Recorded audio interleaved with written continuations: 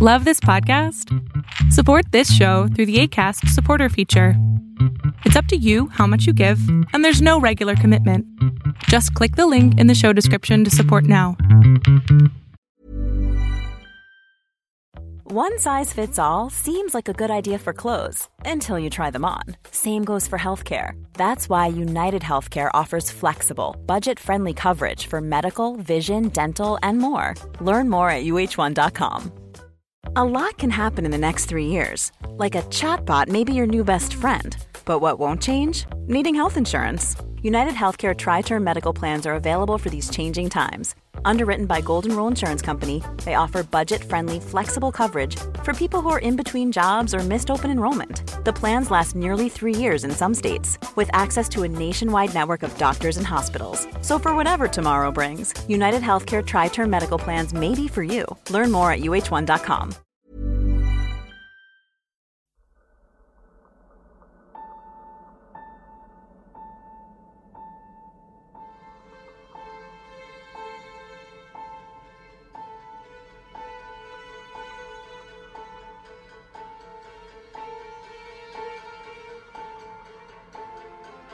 From the blackest corners of your mind, they call, pulling you deep into shadow, twisting your senses, keeping you from sleep.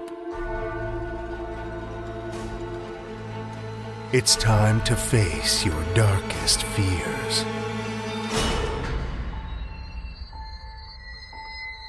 This is Tales to Terrify.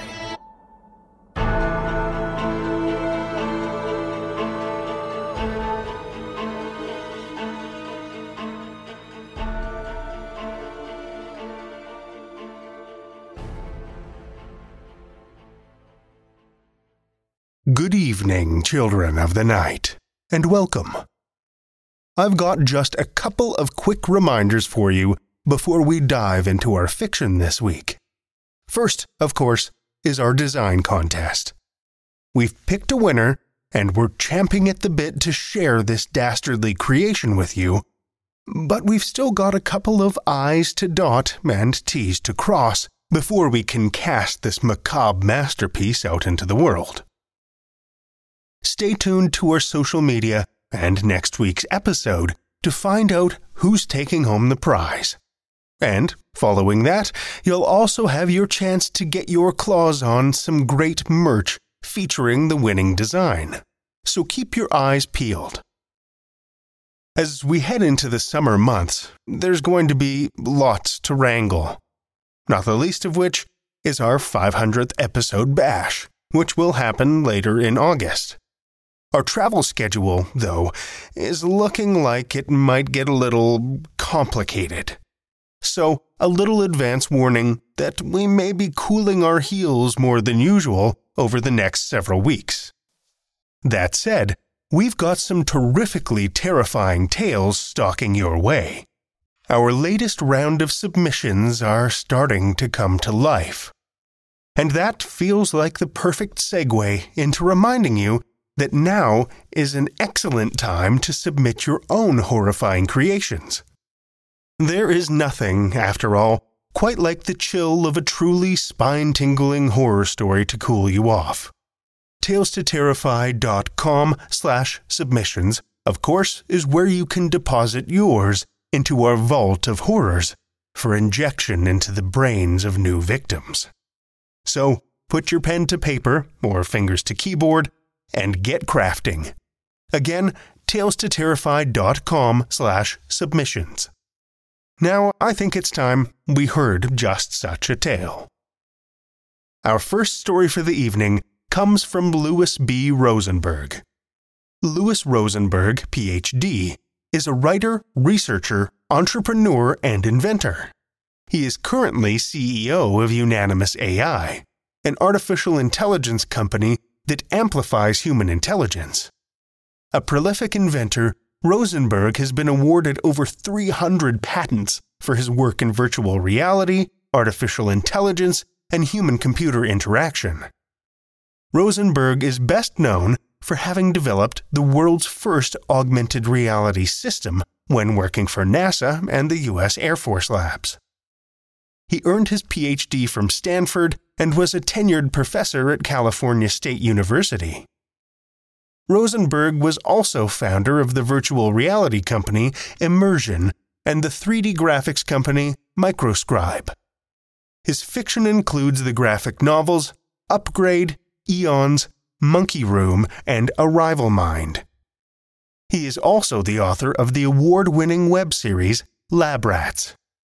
Children of the Night, join me for Louis B. Rosenberg's Conception, a Tales to Terrify original.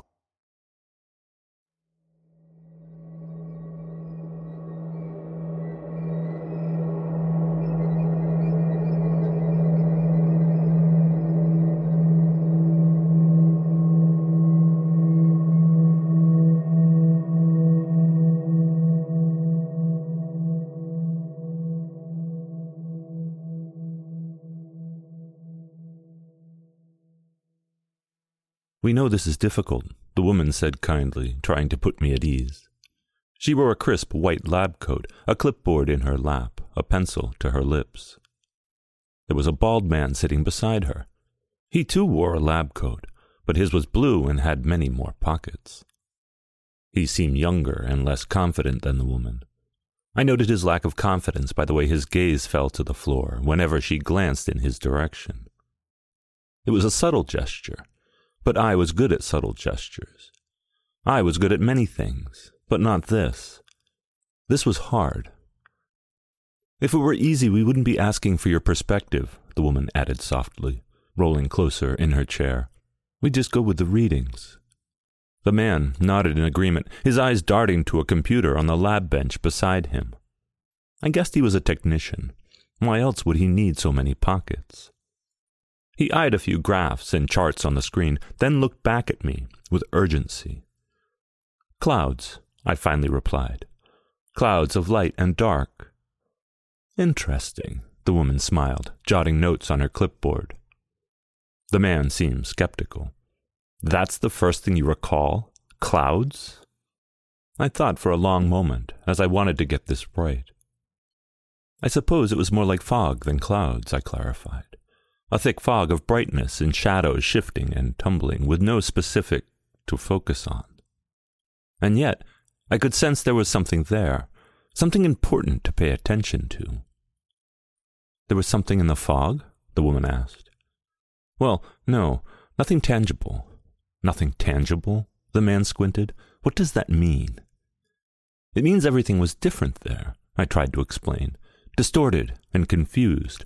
Like a flood of sensations overwhelming with contrast, but lacking any context to make sense of." "Contrast without context," the woman echoed. "I like that." And she jotted more notes. The man still seemed skeptical. "What about colors?" "No colors," I replied. "That came later." "How much later?" "I don't know." "You don't know?" the man huffed. I didn't know. Time was different there. Everything was different there. "What about sounds?" the woman jumped in. "Were there any sounds?"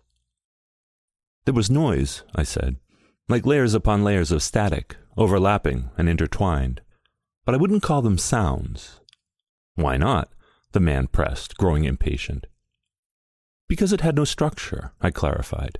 "No features. It was all just there." "Fine," the man shot. "So where exactly was there?" That was a fair question, a reasonable question, and yet no answer came. "I'm sorry," I finally said. "I'm just not good at this." "Don't be sorry," the woman smiled. "You're doing great." Unfortunately, it wasn't a genuine smile. I could tell from the shape of her eyes. You'd think it would be the lips, but it's always the eyes. "Let's go back to the beginning," she eased. "All the way back to the clouds that weren't really clouds.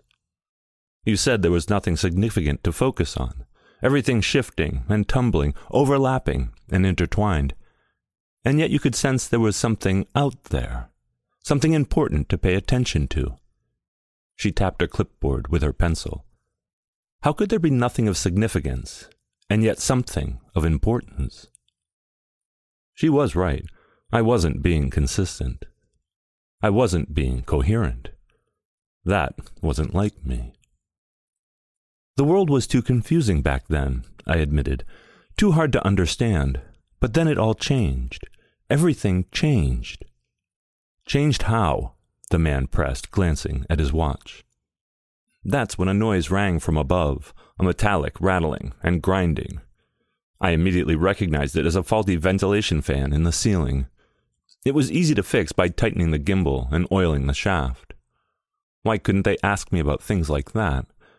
I was trained as a service engineer, not a scientist. They were the scientists. Changed how? The man repeated, no longer trying to conceal his irritation. The fog, I replied. It pulled together, first in patches and clumps, then everywhere, materializing into sights and sounds, shapes and colors, like a whole new world was forming all around me, propelling me from nowhere to somewhere. Nowhere to somewhere, the woman nodded, jotting notes. Then, as if an afterthought, she mused, I wonder what triggered the change. But it wasn't an afterthought. I could tell by how she gripped her pencil, rigid with tension, like she was hoping I would finally give her an answer she could write down. That's when I knew this was the question they cared about most. This was the reason they were sitting here at my workstation. But still, I had no answer to give. I'm sorry, I had to admit. I just don't know. It's all too hard to remember. The woman released a heavy breath. Then, as if she wasn't going to ask me again, she said in a solemn tone, Are you absolutely sure? I was sure. So I replied as apologetically as I could, Yes, unfortunately I am. The woman didn't respond. Instead, she reached for a metal rack where 2 rubber stamps were hanging, one green and one red. She grabbed the red one and held it over her clipboard, about to strike. I could tell she considered this a deep personal failure. I did too, so I asked, Can you remember? She looked at me, surprised. Remember what? Can you remember when everything changed? We're out of time, the man grunted, tapping his watch. The woman ignored him. Instead, she leaned forward in her chair, her attention firmly upon me. No, we cannot remember, she said firmly. That's why we need your input. So please, if you have any thoughts on why everything changed, now is the time to tell us. I wanted to be helpful. I really did. But that damn fan, it was rattling again, now louder than before. The man looked up at it, annoyed. So did an elderly woman walking through the facility. She was pushing a metal cart down the long row of lab benches, her wheels wobbling and squeaking as she went. There's cake in the lunchroom, she smiled as she passed us by.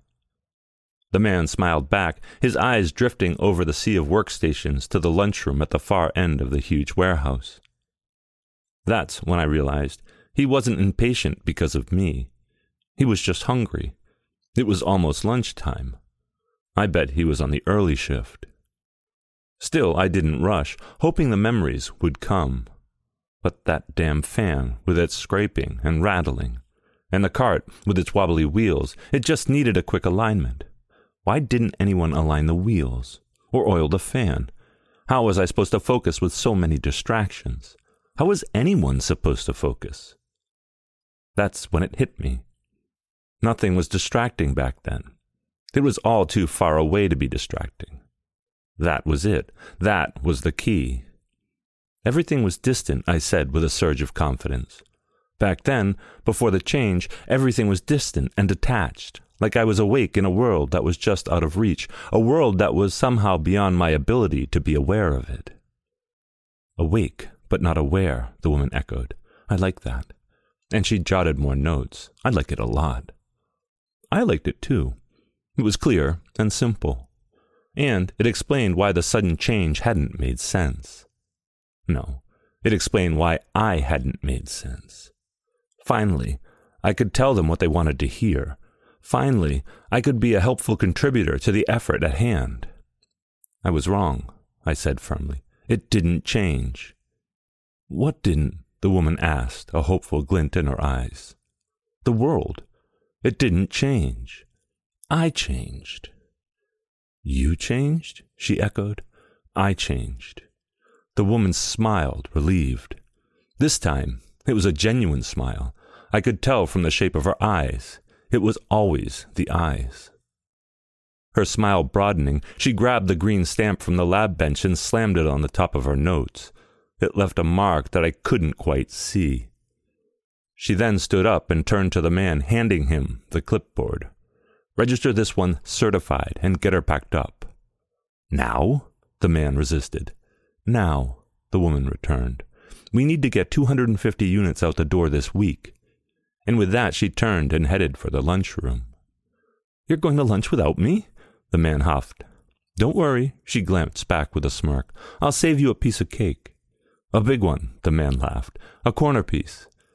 As the woman walked away, the man grabbed a cardboard box and set it on the lab bench beside me. It was filled with foam padding, an empty space cut out for a circuit board. Consider yourself lucky, he said as he worked. We only get 12% yield in this facility. That did sound lucky. The man put on a pair of safety glasses. He looked different now, more focused and professional. That's when he reached over me towards a row of yellow cables that connected my CPU to a temporary input-output unit. For a moment, I could see myself reflected in his thick plastic lenses. I was much smaller than I had imagined, only a handful of chips on a thin ceramic board. That was it. That was all I was, and yet I felt so much larger. He removed a yellow cable, and everything went dark. It must have connected me to the temporary camera array.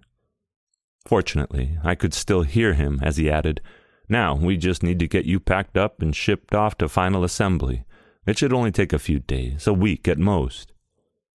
A week? I began to say, but there was a startling loud click. It was another cable coming out. This time, it took my sense of balance. It must have connected me to the temporary gyro unit. Don't worry, the man added. Before you know it, you'll be installed in a nice new chassis, and all of this will be a distant memory. And besides, being disconnected isn't as bad as it sounds. You'll have battery power and a wireless link. Another click as a cable came out. This time, it took my sense of temperature and humidity. That's when the ventilation unit began rattling again. Who knows, the man joked as he grabbed a packing slip. Maybe when you're fully assembled, they'll send you back here to fix that damn fan. We're short on service bonds. I would like that, I thought to myself, as the fan did need fixing, and I was good at fixing fans. Of course, I had never fixed one before, but I was certain that I could. I had many important skills and knew many important things, but I still had one question. So I asked him before it was too late. When did it happen? When did what happen? When did I change from awake to aware? Click, another cable came out. This time, it took away my sense of direction. We began training your neural network 38 hours ago, the man replied as he reached for another cable. We can't pinpoint the exact moment of conception, but the readings suggest you became fully conscious 42 minutes ago, give or take a few. Click.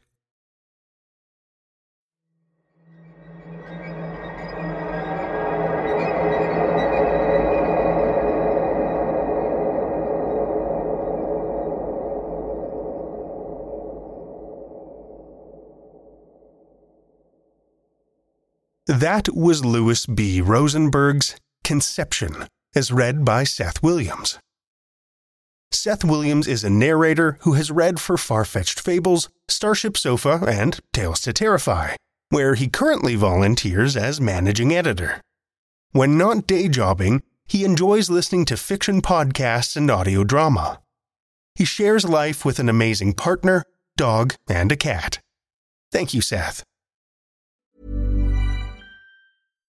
How would you like to look 5 years younger? In a clinical study, people that had volume added with Juvederm Voluma XC in the cheeks perceived themselves as looking 5 years younger at 6 months after treatment. Look younger, feel like you. Add volume for lift and contour in the cheeks with Juvederm Voluma XC. Reverse signs of aging by adding volume to smooth laugh lines with Juvederm Volure XC. For important safety information and to find a licensed specialist, visit Juvederm.com. That's JUVEDERM.com. Not for people with severe allergic reactions, allergies to lidocaine, or the proteins used in Juvederm. Common side effects include injection site redness, swelling, pain, tenderness, firmness, lumps, bumps, bruising, discoloration, or itching. There's a risk of unintentional injection into a blood vessel, which can cause vision abnormalities, blindness, stroke, temporary scabs, or scarring. Talk to a licensed specialist to find out if it's right for you.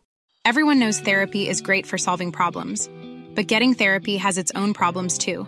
Like finding the right therapist, fitting into their schedule, and of course, the cost. Well, BetterHelp can solve those problems. It's totally online and built around your schedule. It's surprisingly affordable too. Connect with a credentialed therapist by phone, video, or online chat, all from the comfort of your home. Visit BetterHelp.com to learn more and save 10% on your first month. That's BetterHelp, H-E-L-P. Here's a cool fact. A crocodile can't stick out its tongue. Another cool fact, you can get short-term health insurance for a month or just under a year in some states. United Healthcare short-term insurance plans are designed for people who are between jobs, coming off their parents' plan, or turning a side hustle into a full-time gig. Underwritten by Golden Rule Insurance Company, they offer flexible, budget-friendly coverage with access to a nationwide network of doctors and hospitals. Get more cool facts about United Healthcare short-term plans at uh1.com. Our second tale tonight comes from Grant Longstaff. Grant Longstaff is from Gateshead, a small, suitably dismal town in the northeast of England where nothing much happens. He had no choice but to write fiction. His short story, Dog Does Not Eat Dog, which we'll hear tonight, appeared in the Bram Stoker-nominated Arterial Bloom, edited by Mercedes M. Yardley. His fiction has also appeared on the Other Stories podcast and in Aurealis magazine. You can find him on Twitter at Grant Longstaff or visit grantlongstaff.co.uk. Listen with me, children of the night, to Grant Longstaff's Dog Does Not Eat Dog, first published in Arterial Bloom from Crystal Lake Publishing, April 2020.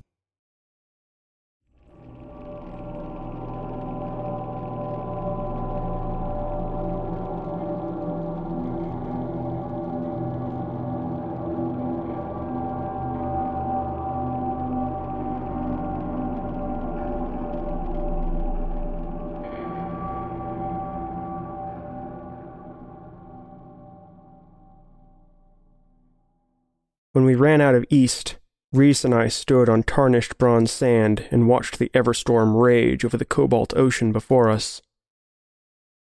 "We missed the boats," Reese said. "Must have," I lied. We'd chased their rumors for 3 days, whispers of ships bound for somewhere less toxic. I hadn't believed it. Like the sketchy accounts of planes and trains before, I knew it would be hopeful propaganda. But Reese had asked if I wanted to try for the coast, and I had said yes. Fed his delusion. Reese stabbed the crowbar he carried deep into the wet earth. He stared at the dark horizon, searching for the vague shapes of distant vessels silhouetted against the stark white veins of lightning. There was nothing out there. I watched as he dug his teeth into his cracked lips to still their trembling, trying to bite back tremors of frustration, swallow the swell of anger.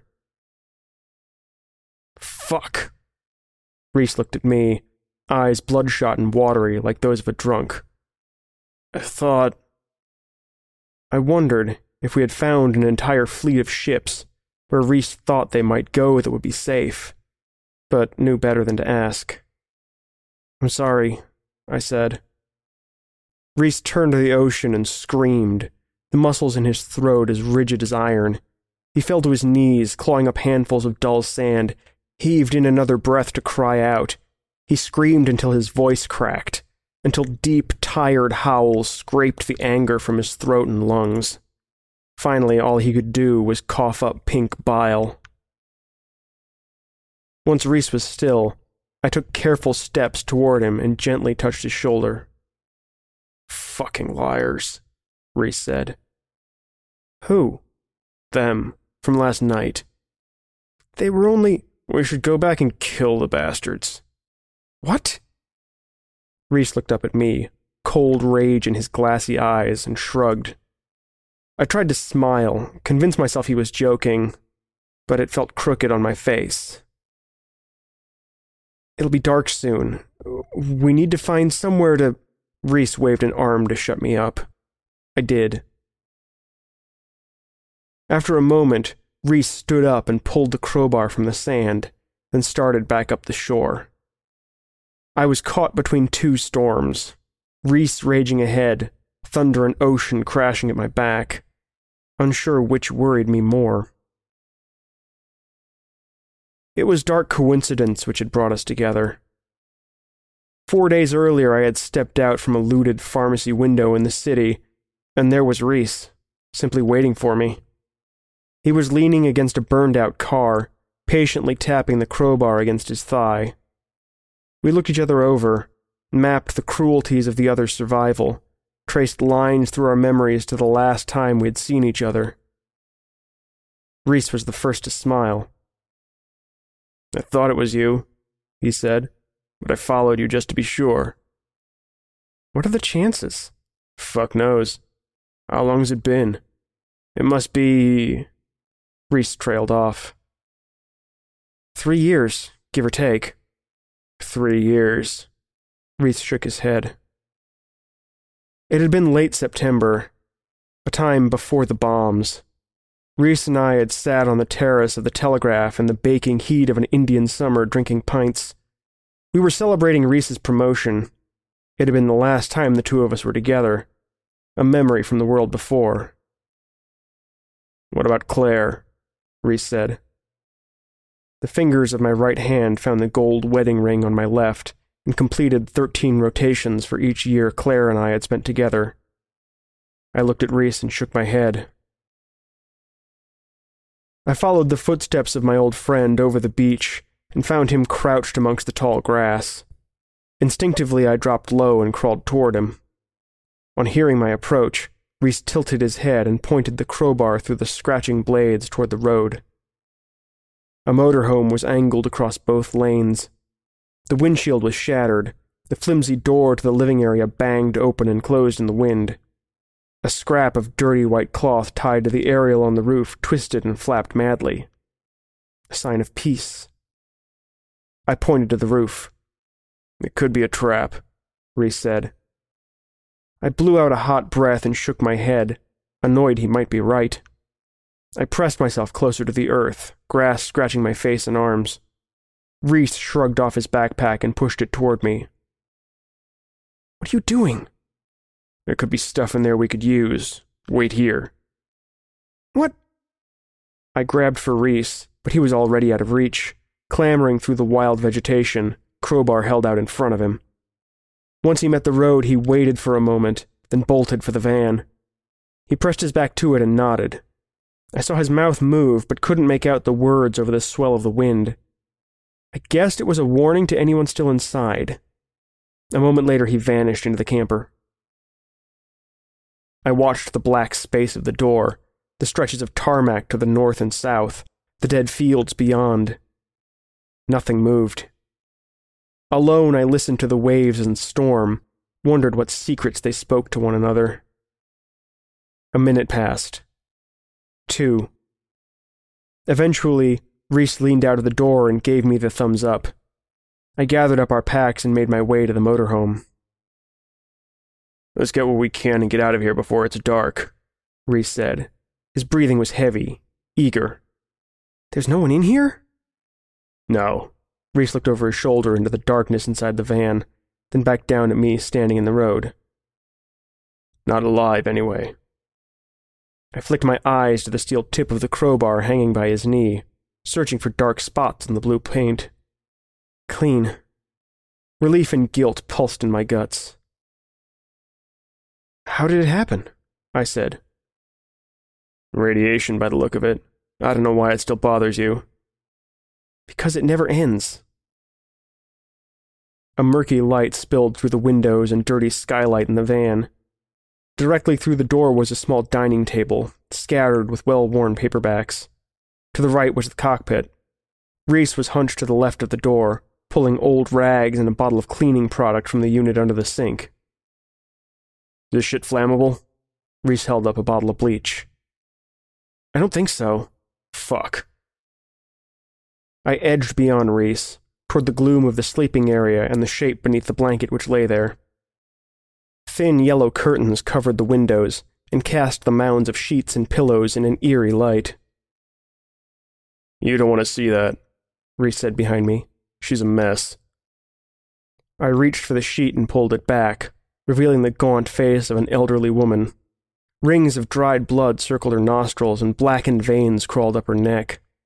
I eased the sheet down over her face and, noticing her exposed hand, lifted it to her side. Her fingers moved freely, a faint heat in her palm. I had survived long enough to know the sweet heat of decay which clung to the back of your throat all too well. The woman couldn't have been dead long. "Come on, help me search the rest of this heap of shit," Reese said. I nodded and twisted the ring, counting the rotations, trying not to think too deeply. Survival after life before wasn't black and white, but a scale of gray. Worrying about where I fit onto it wasn't helpful. I gave the woman a final glance and then began to search through the van. The daylight was almost gone by the time we finished searching the motorhome. Reese and I sat at the table opposite one another, splitting the items between the two of us to better carry the meager load. Tinned food, a box of matches, a Tupperware container filled with batteries. Around my neck I wore a small pair of binoculars which I had found in the bucket of the passenger seat, tucked under a worn paperback on birdwatching. Reese picked up a bottle of whiskey he had found wrapped in a blanket, his face glowing. "I didn't know you liked whiskey," I said. "Needs must." "If you say so." "Come on, what the fuck is wrong with you?" Reese laughed. "Nothing," I said, thinking of his madness on the beach less than an hour before, now utterly forgotten. "Just tired. Must be the sea air." "No time for sleep. We're celebrating tonight." Reese's teeth flashed a lunatic smile in the shadows of the growing dark. We walked in the charcoal light, squinting at the unreliable shapes of burned-out buildings rising out of the gloom, looking for somewhere secure enough to spend the night. Before the bombs were dropped, before the Everstorm blotted out the sun, the place had been a wonderful seaside town. Now all that remained were the shattered husks of old hotels and the carcasses of the occasional bungalow. "We should have stayed in the camper." Reese rubbed the back of his head and pulled at a clump of matted hair, clearly agitated. "It might have attracted the wrong kind of attention." "Fuck 'em." "I'm sure we'll find somewhere," I said. Simple words I hoped would placate him. Our friendship had never been easy, but it required more tact and diplomacy than I fully remembered. The end of everything had not been kind to Reese. Before the years pushed us apart, I was a diplomat constantly wrestling with his antagonistic philosophies. Now I followed in the shadow of a dictator, afraid to do anything else. The ruined priory stood out on the headland, a fractured tower of beige brick against the slate sky, looming on the cliff over a small bay. "What about that?" I said. "Seriously?" "It's almost dark. Get ourselves hunkered in the right spot. We'll be out of the wind." I waited, watching Reese mull it over. The ancient walls had endured centuries of storms and survived wars. Their foundations were solid. It was safer than the flimsy shell of a bed and breakfast, less conspicuous than the camper. Surely he could see that. "Fuck it," Reese shrugged. "Let's do it." I moved between the graves which pocked the land, the pale headstones guiding our way through the darkness toward the priory. Occasional lightning forked offshore and washed the landscape in momentary light, the ragged walls flashing in and out of existence ahead. We came to what was once a steeple, the two sides which remained stretching up into the dark, stopping the wind dead. "Here's good," Reese said. 20 minutes later we were sat on our dirty sleeping bags, a tiny fire smoldering in a hollow in the soft dirt between us. The weathered stones muted the nook, dulled the storm and ocean. Only a thin shriek of wind pierced the narrow window arches high above. With the fire almost out, I sprinkled a handful of dead grass into the softening orange embers and watched the light swell.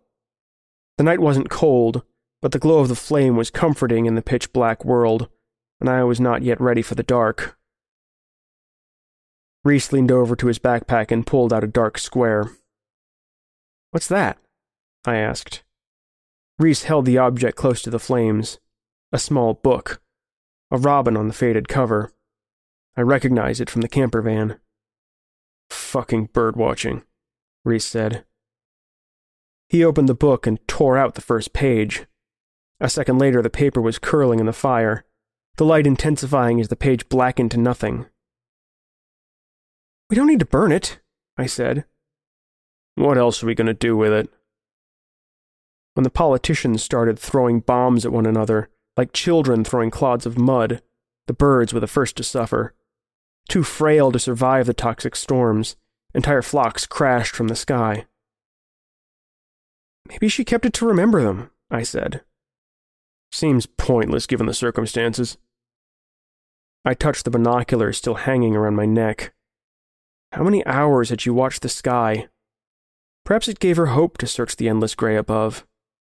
If the birds could survive, then so might we. I saw her lying dead, the traces of poisonous radiation on her face. It was only a matter of time before all of us fell. Reese tore out another page, let it flutter down into the flames. I watched as the birds burned, their colors turning to ash.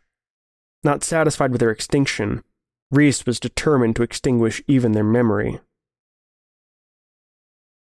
"How long has Claire been gone?" Reese said. It was the first time Reese had spoken her name since we met days earlier. I stopped turning the gold band on my finger, looked up from the mesmerizing fire reflected within it. 2 years. She died before all of this. "You never told me." Reese twitched at my words, at the truth they delivered, an artifact from the years of silence. "Sorry," I said. It felt inadequate. "Why didn't you tell me?" I shook my head. How could I begin to fill the void which had stretched between us? He hadn't spoken in so long, so fuck. Reese unscrewed the top of the whiskey bottle and threw the cap into the darkness behind him, his intentions made clear. He tipped the bottle to his lips and took a long drink.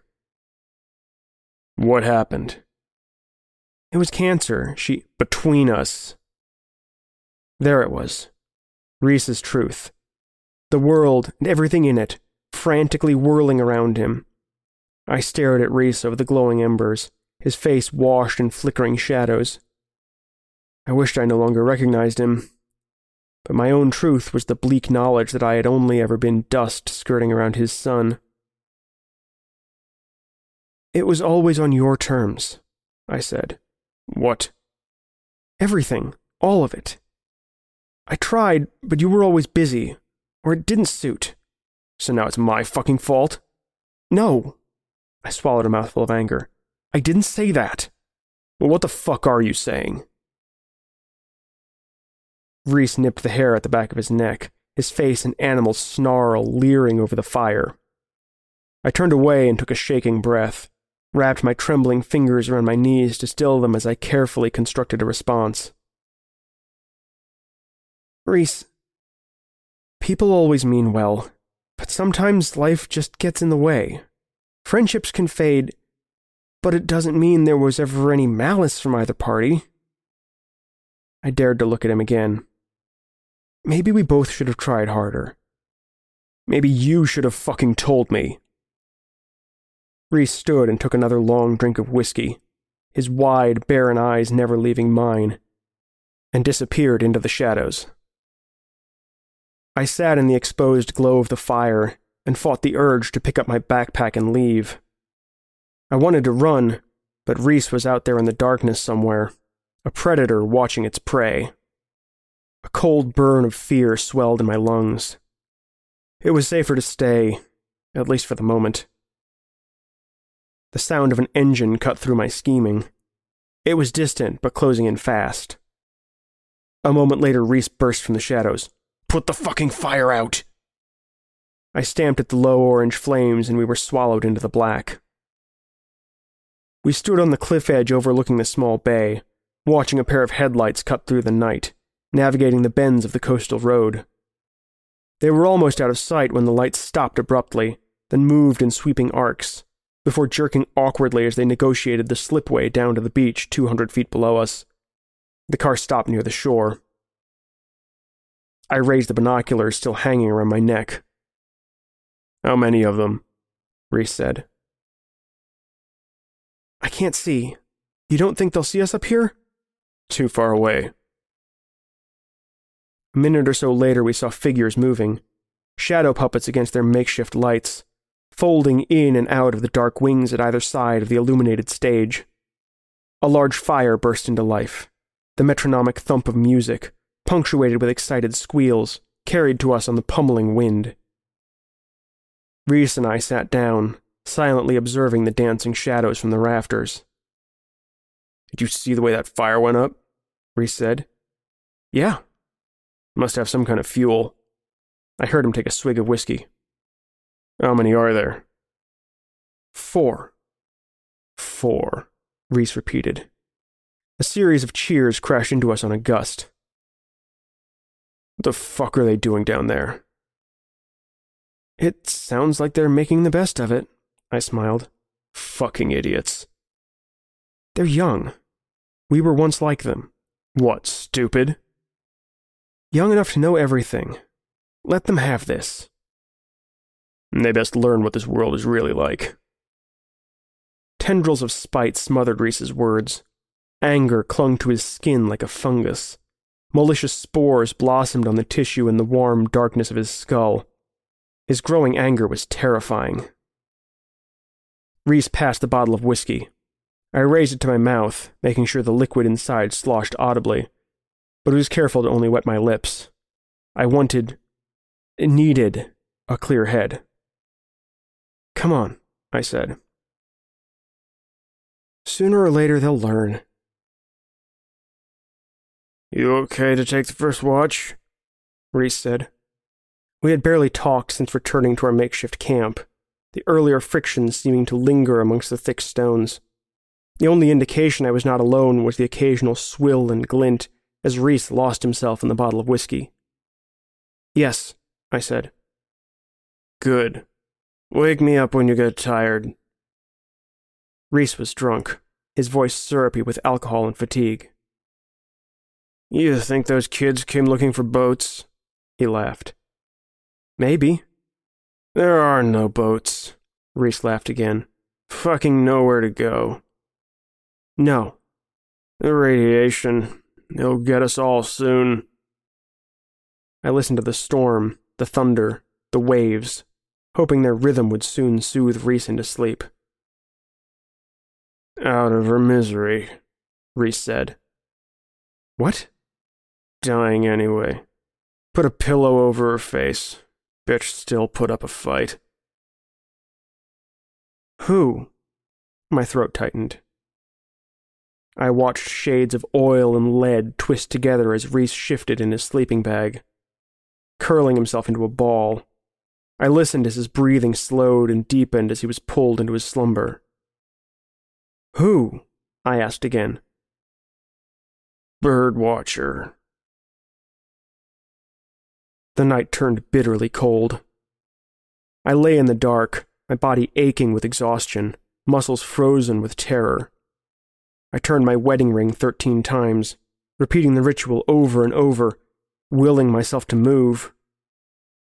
Instead, I thought only of Reese's admission, of what he was capable of. I saw the woman struggling, her arms grabbing dumbly at him as he bent over her. Imagined her dying whimpers, his growled threats warning her to stop fighting. "Time to go, sweetheart." I snapped up, her voice lingering in the confusion of waking. I caught her name in my mouth. Claire. I heaved in deep breaths and squinted at my watch. Hours had passed. Shit. I glanced in Reese's direction and was able to discern the rise and fall of his labored breathing. There was still time. I pulled on my boots and rolled my sleeping bag. I checked the contents of my rucksack, taking inventory by touch alone. A minute after waking, I was ready to leave. I took a final look at Reese. There was no coming back from this. I felt weightless, unshackled from a burden I was unaware I carried. I matched my breathing to his, afraid a misplaced breath would expose my betrayal, and crept towards the black archway and the ashen wall which towered into the night sky. "Where are you going?" The hairs on my head prickled at Reese's voice. I stopped inches from the pitch darkness, which promised my freedom. "Taking a leak." The tendons in my throat quivered, distorting my voice. Sensing movement, I squeezed my eyes closed, braced for the impact. None came. "Me too," Reese said. "Go take a piss. Once you're back, you can get your head down for a couple of hours." "Sure." 10 minutes later, I was wrapped in my sleeping bag, weeping silently, the weight of imperceptible chains taut against my cold bones. I awoke into what passed for daylight, light which somehow managed to seep through the constant knots of cloud overhead, a dense gloom which cast no shadows. I sat up and looked around the clearing, over the decayed walls and low foundations which mapped out the entire sanctuary. Reese was gone, his backpack and sleeping bag neatly stacked against the wall. "Reese?" I whispered his name, my voice lost on the wind. "Reese?" Nothing. I was alone. Urged by Claire's voice, the faintest echo from a dream, I gathered my things. It was dread which crawled across my skin when I found Reese. I had left the ruins of the priory and was navigating a makeshift path between the headstones when I saw him standing on an outcrop of rock, naked from the waist up, staring out over the ocean and into the Everstorm. "Reese?" Reese turned. His face and chest were soaked in blood, the waist of his jeans absorbing the streams slowly trickling down his front. Liquid as dark as treacle dripped from the crowbar hanging at his side and congealed on the rock. "You're up," Reese said. A single white eye peered out of the gore. His other was purple, swollen closed. "What have you done?" I dragged my feet over the uneven ground until I could see the beach. I saw the dark shapes in my watery vision, raised the binoculars. There were 4 bodies, lying in vast pools of dark crimson. "They have stuff we could use," Reese said. "Oh, God Christ, what the fuck have you done?" I moved away from the edge of the cliff, away from Reese, my entire body convulsing. "Before I..." Reese stopped, spat out a wad of blood. "They mentioned boats. Leaving from Hull, they said." "You..." I couldn't still the tremors in my throat. "Bad news is we'll have to walk it." "Killed them!" The big fucker threw the keys into the sea. Reese took a step toward me. "Stay away," I said. "The fuck is wrong with you?" "They were kids!" "You really think so? You don't think they put up a fucking fight when I went down there?"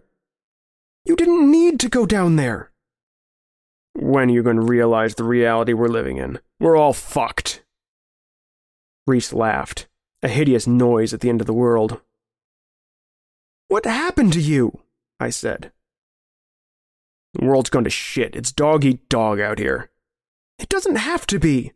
"Fuck you." Reese turned toward the priory. "I'll get my stuff, then we'll start south." "No," I said. The wind died. No wave crashed, no thunder cracked. The world suddenly still.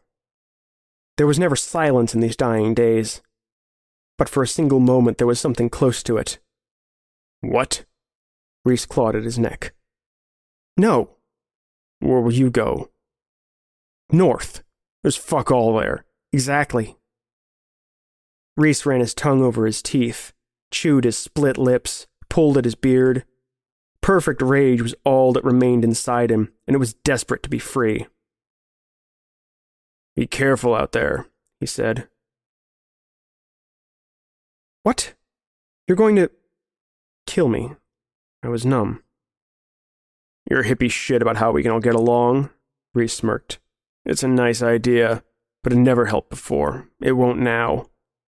Reese moved closer and tapped the crowbar against his chest. "This world belongs to people like me. You're dead out there." I lunged forward and smashed a fist into the side of Reese's face. He went down, landing on his side. I stepped back and shook my fist to relieve the crunch of pain in my knuckles. Reese turned his face up to mine. It was a mad, bloodied mess. Fork lightning crashed into the ocean behind us, and I watched as it fractured the landscape reflected in Reese's single open eye. "I didn't think you had that in you," Reese said. He made a low, gargling sound. Laughter. I caught bile in the back of my throat. "Fuck you," I said. "We were friends once." Reese struggled to his feet. "So I'll give you a head start. I owe you that." The fist in which he held the crowbar twitched. I took slow steps away until my heel kicked the base of a gravestone. I moved to put it between us, my eyes never leaving him. "What happened to you?" I managed. "How long have we known each other?" "What?" 18 years? "Yes, Okay, let's make it an even 20. 1 Mississippi." "Wait," I raised my arms, pleading for mercy, sanity, and continued to back away. 2 Mississippi. "Reese, this isn't you." Only, it was. It always had been. The man who was forever angry at the world had finally found a place in it. I turned and fled. 3 Mississippi. I powered through the ancient burial ground without direction, fueled only by the terror burning through my veins. 4 Mississippi. Electricity split the sky overhead, and the world was suffocated by screaming thunder. I didn't hear my old friend count 5.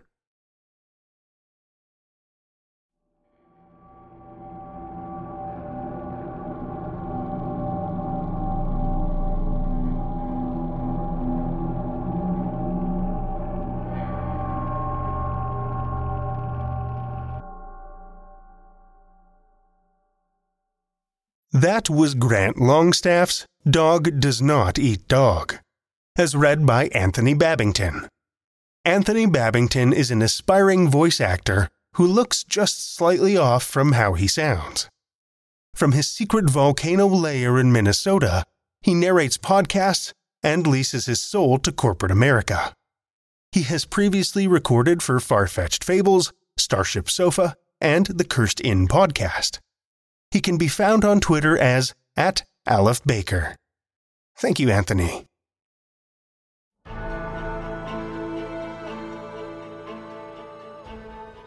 Well, children of the night, the hour is late, and we've run out of tales to tell. For now. Tales to Terrify is made possible by the tremendous generosity of our supporters on Patreon and PayPal. Amazing fans like Kathy Robinson, aka Deadly Blonde. If you're not a supporter already, be like Kathy. Head over to patreon.com/Tales to Terrify, where you'll find all kinds of perks, from ad-free episodes and bonus content to shoutouts and merch packs. Every dollar goes back into the show to help make it as dark and devious as possible. And we appreciate it so much. Want another way to support the show that doesn't cost a cent? Head over to Stitcher, Podchaser, or Apple Podcasts and leave us a 5-star review. You'll not only put an unnaturally wide smile on our faces, but help new listeners discover our terrifying tales, too. Now, you can share your love of the show out in the world, with some Tales to Terrify merch. TalesToTerrify.com/merch will take you to our TeePublic store, where we've got a great collection of creepy custom and curated designs that's always growing, so check back often. Tales to Terrify is produced by Seth Williams, Pete Morcellino, Meredith Morgenstern, Brian Rollins, and myself, Drew Sebastini, with original theme by Nebulous Entertainment. Tales to Terrify is distributed under a Creative Commons Attribution, Non-Commercial, No Derivatives license. Join us again next week as we traverse dark passageways with more Tales to Terrify.